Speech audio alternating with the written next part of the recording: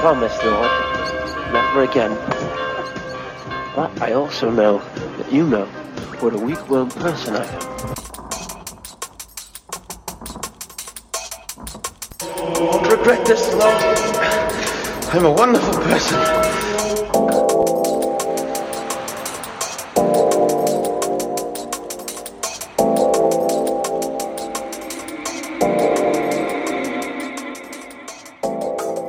Psalm 16. Protect me, O God, for I take refuge in you. I have said to the Lord, you are my Lord, my good above all other. All my delight is in the godly that are in the land, upon those who are noble among the people, but those who run after other gods shall have their troubles multiplied. I will not pour out drink offerings to such gods, never take their names upon my lips. O Lord, you are my portion and my cup. It is you who uphold my lot. My boundaries enclose a pleasant land. Indeed, I have a rich inheritance. I will bless the Lord who gives me counsel. My heart teaches me night after night. I have set the Lord always before me. Because God is at my right hand, I shall not be shaken. My heart, therefore, is glad, and my spirit rejoices. My body also shall rest in hope, for you will not abandon me to the grave, nor let your Holy One see the pit. You will show me the path of life. In your presence there is fullness of joy, and in your right hand are pleasures forevermore. Amen.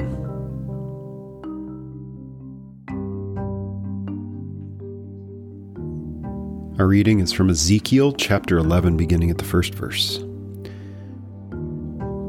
The Spirit lifted me up and brought me to the east gate of the house of the Lord, which faces east, and behold, at the entrance of the gateway there were 25 men. And I saw among them Jezaniah the son of Azur, and Pelatiah the son of Benaiah, princes of the people. And he said to me, Son of man, these are the men who devise iniquity, and who give wicked counsel in this city, who say, the time is not near to build houses, this city is the cauldron, and we are the meat. Therefore prophesy against them, prophesy, O Son of man. And the Spirit of the Lord fell upon me, and he said to me, Say, thus says the Lord, so you think, O house of Israel, for I know the things that come into your mind. You have multiplied your slain in the city, and have filled its streets with the slain. Therefore thus says the Lord God, your slain whom you have laid in the midst of it, they are the meat, and this city is the cauldron, but you shall be brought out of the midst of it. You have feared the sword, and I will bring the sword upon you, declares the Lord God, and I will bring you out of the midst of it, and give you into the hands of foreigners, and execute judgments upon you. You shall fall by the sword. I will judge you at the border of Israel, and you shall know that I am the Lord. This city shall not be your cauldron, nor shall you be the meat in the midst of it. I will judge you at the border of Israel, and you shall know that I am the Lord. For you have not walked in my statutes, nor obeyed my rules, but have acted according to the rules of the nations that are around you. And it came to pass, while I was prophesying, that Pelatiah the son of Benaiah died. Then I fell down on my face and cried out with a loud voice and said, Ah, Lord God, will you make a full end of the remnant of Israel? This is the word of the Lord. Thanks be to God. Well, we have to read this as a continuation of this whole scene that we have that began in chapter 8, in which he's sitting with the elders, and he gets lifted up in the Spirit and taken to Israel, to Jerusalem. And he sees all these abominations, all these horrible things, and then he sees the vision of the idolaters in the land being put to death. And then we have the glory of the Lord leaving the temple, and we had in chapter 10 almost a rehashing of chapter 1, right? Where we see this chariot of the Lord. And now we're getting close to the fulfillment of this whole scene, this whole vision that Ezekiel is having. We're taking a look at this first half of chapter 11, and then we'll take a look at the second half next week. But here we have the Spirit lifting him up, taking him up, and bringing him to the east gate, which is where we last left the glory of the Lord, the glory of God, of the God of Israel, had rested there at the east gate of the temple area. And behold, at the entrance of the gate, it says there were 25 men. If that number sounds familiar, there were about 25 men who were, they had their backsides facing the temple and they were worshiping the sun. And there's some assumptions made, especially by some commentators, that this is those 25 men. They've finished doing what they're doing and they're on their way out of the temple complex. And he names some names. He names some people. 2 people, in fact, Jazaniah and Pelatiah, 2 people who are rulers or princes of the people, people who should know better, that are leading their people astray, that are leading them down the wrong road. It often seems to be a good Christian ethic to not necessarily name names, right? Because we want to come from a place of humility where we want to understand our own sinfulness and not try to hold the sins of others against them. But at the same time, right, there is somewhat of a necessity within the church to hold people accountable, especially people who have the power in the teaching office, who have the power in leadership, people who have the opportunity to lead their people, and they might lead them astray. And here that's what is happening. And I wonder if this gets told to the elders that are there in Babylon, because at the end of the chapter, Ezekiel's back in Babylon and he tells all the elders exactly what he saw, if they would have been surprised. Well, these 2 names will come up again in just a second. But he says, Son of man, these are the men who devise iniquity and who give wicked counsel in this city.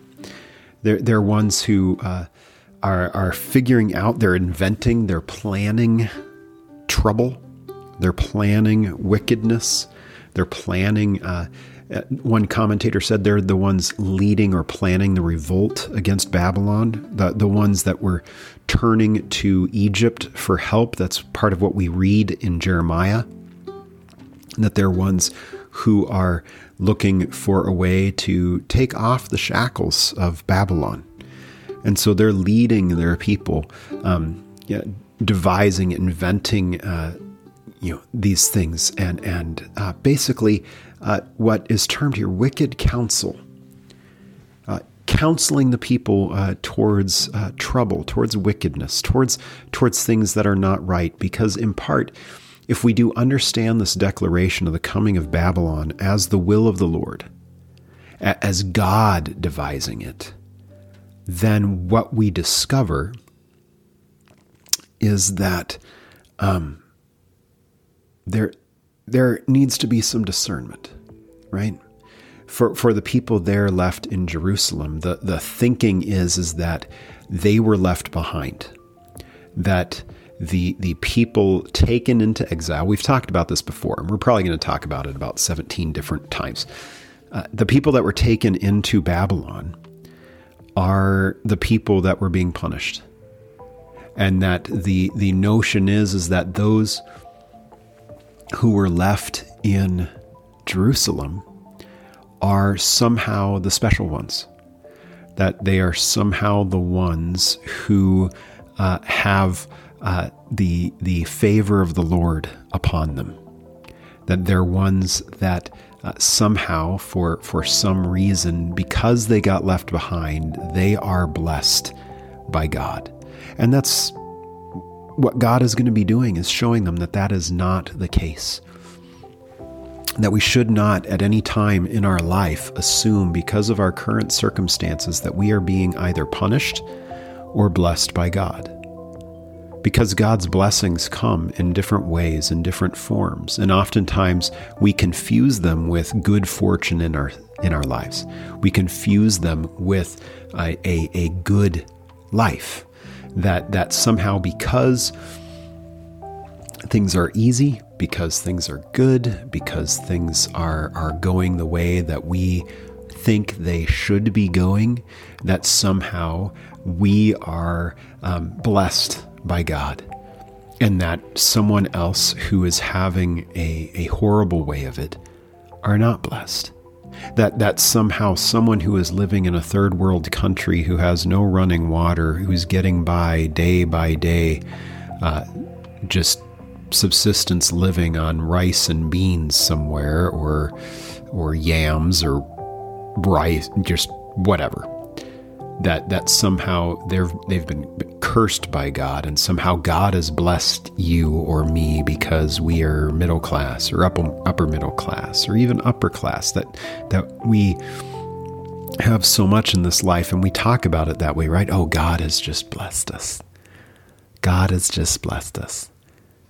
And it's a wrong way to look at the world, to assume that somehow because we have good and someone else has no good, that they're not blessed by God.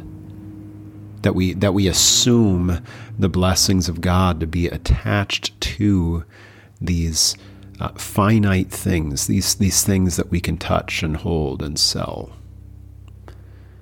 And so you have the people of Jerusalem sitting there devising a wicked plan to push against what they don't think it's the will of God that Babylon is going to come and destroy the city. They think that because they were left behind, that they were not taken captive and taken back to Babylon, that somehow they are the ones that are blessed. They're the ones that escaped. And they say as much, because they say the time is not near to build houses. I don't know if that's a good translation or not. Reading in the Hebrew and reading some of the commentaries, there's a few different explanations for this. One is that they're speaking to the people, saying, don't take the time right now to rebuild your house or to add creature comforts to your life. Right now, the plan is for revolt. The plan is for war, right? Another way to look at it is that it is the time is not near, in the sense that Babylon is not going to be coming. So then build houses. So then settle. They're thinking that they're proclaiming good news to the people. They're looking at the way things are going and saying, oh, life is not as bad as we think it is. That Babylon is not on the way. They're misinterpreting what it is that the will of God is for them. And then another thought is maybe to, almost a word to the exiles. Right? Don't build houses, don't settle in Babylon, because things are going to turn around. And that goes against what Jeremiah says, where Jeremiah comes and says to the people, no, build houses. Pray for the leaders in the land in which you are. Pray for your city, because you're going to be here for a while. Well, the people in Jerusalem think that for themselves, because they use this interesting parable. The city is the cauldron and we are the meat. The notion being that you take a cast iron pan, right? Or any sort of pan, and you put it on the stove. The pan gets hot and it heats up food. It makes stew. I made chili last night, for instance. And it heats up and it warms up stuff, but the pan is there to protect the food from the fire, right? So that if it's a well-used pan, especially I love cast iron, the cast iron Dutch oven or whatnot, you can take that and basically put it right on the fire, put it in the fire on the coals. If you take the time to watch some videos on YouTube of these cattlemen who basically replicate how it was for the cattle drives, and that you'd have the cooks there, the cookies there, who would do the cooking, and they would have these cast iron Dutch ovens that would have these flat lids that you could quite literally put stuff in, shove it into the coals, and dump coals on top of the lid to basically turn it into an oven to bake bread or to cook biscuits or whatever the case may be. Here they're saying, the city is the cauldron. We're protected by these walls. We're protected by what we think to be is the favor or the grace of God. We're protected by these things, and we're the meat. We are inside that cauldron, and nothing is going to harm us. That's their assumption. They're assuming that, well, we are the ones. We are the chosen ones. We are the special ones. We are part of the elect because we look at all these other things, right? Instead of understanding that we're the elected ones, the chosen ones are the ones that are declared that by God, by the word of the Lord. And so it is here then that the word of the Lord is to come to Ezekiel to declare something different to these people and for us. The Spirit of the Lord falls upon him and he says, thus, say this thing. Thus says the Lord. So you think, O house of Israel, for I know the things that come into your mind. In other words, well, you think the problem is something else, but it's not. You think the problem is outside of you. You assume that you are golden, that you are fine, and that nothing can harm you, when in fact, all things are going to harm you.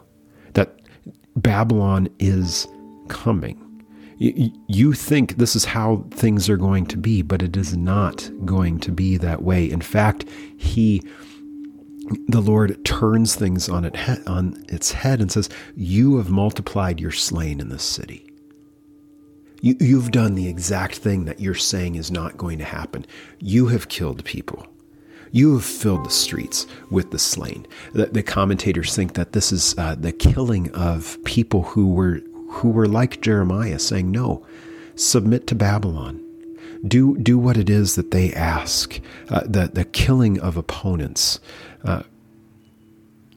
And so God then speaks to him and says, you're slain whom you've laid in the midst of it. They're the meat.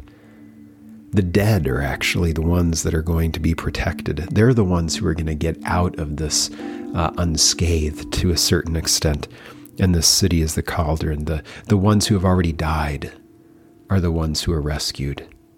But you shall be brought out of the midst of it, saying the very thing, this cauldron, this protection that you hold close to, is going to be removed from you by you being removed from it.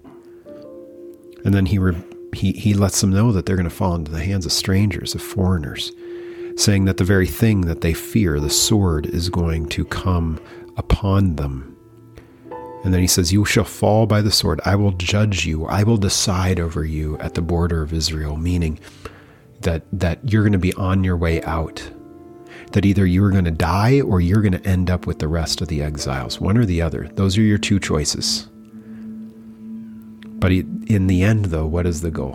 What's the phrase that we have talked about a few times that's going to come up in Ezekiel multiple times? You shall know that I am the Lord. You shall know that I am. Maybe even needs to just be the phrase. Because we hear it here twice. Once at the end of verse 10 and once at the end of verse 11. Both times saying, I am going to remove you so that you know that you are not God, that you are not the I am, that you are not the constant, that you are finite, that you shall not make it through life unscathed. But I will, that I am the one, I am the Lord. And he berates them basically saying that you've not walked in my statutes, you have not listened to those who have spoken to you. You've not fulfilled what I've asked of you. You've acted according to the rules of the nations that are around you. And just to put an exclamation point on it, then at the end of this section of reading, one of those rulers, one of those princes dies. Pelatiah, the son of Benaiah, falls dead. And then Ezekiel freaks out. Says, are you going to destroy the remnant of Israel? This is the second time now that he's done that he's feared that the remnant, that what is left is going to be destroyed. And this comes back to what we've been talking about about the chosen, the special ones, the elect ones, whatever the case is that you want to talk about.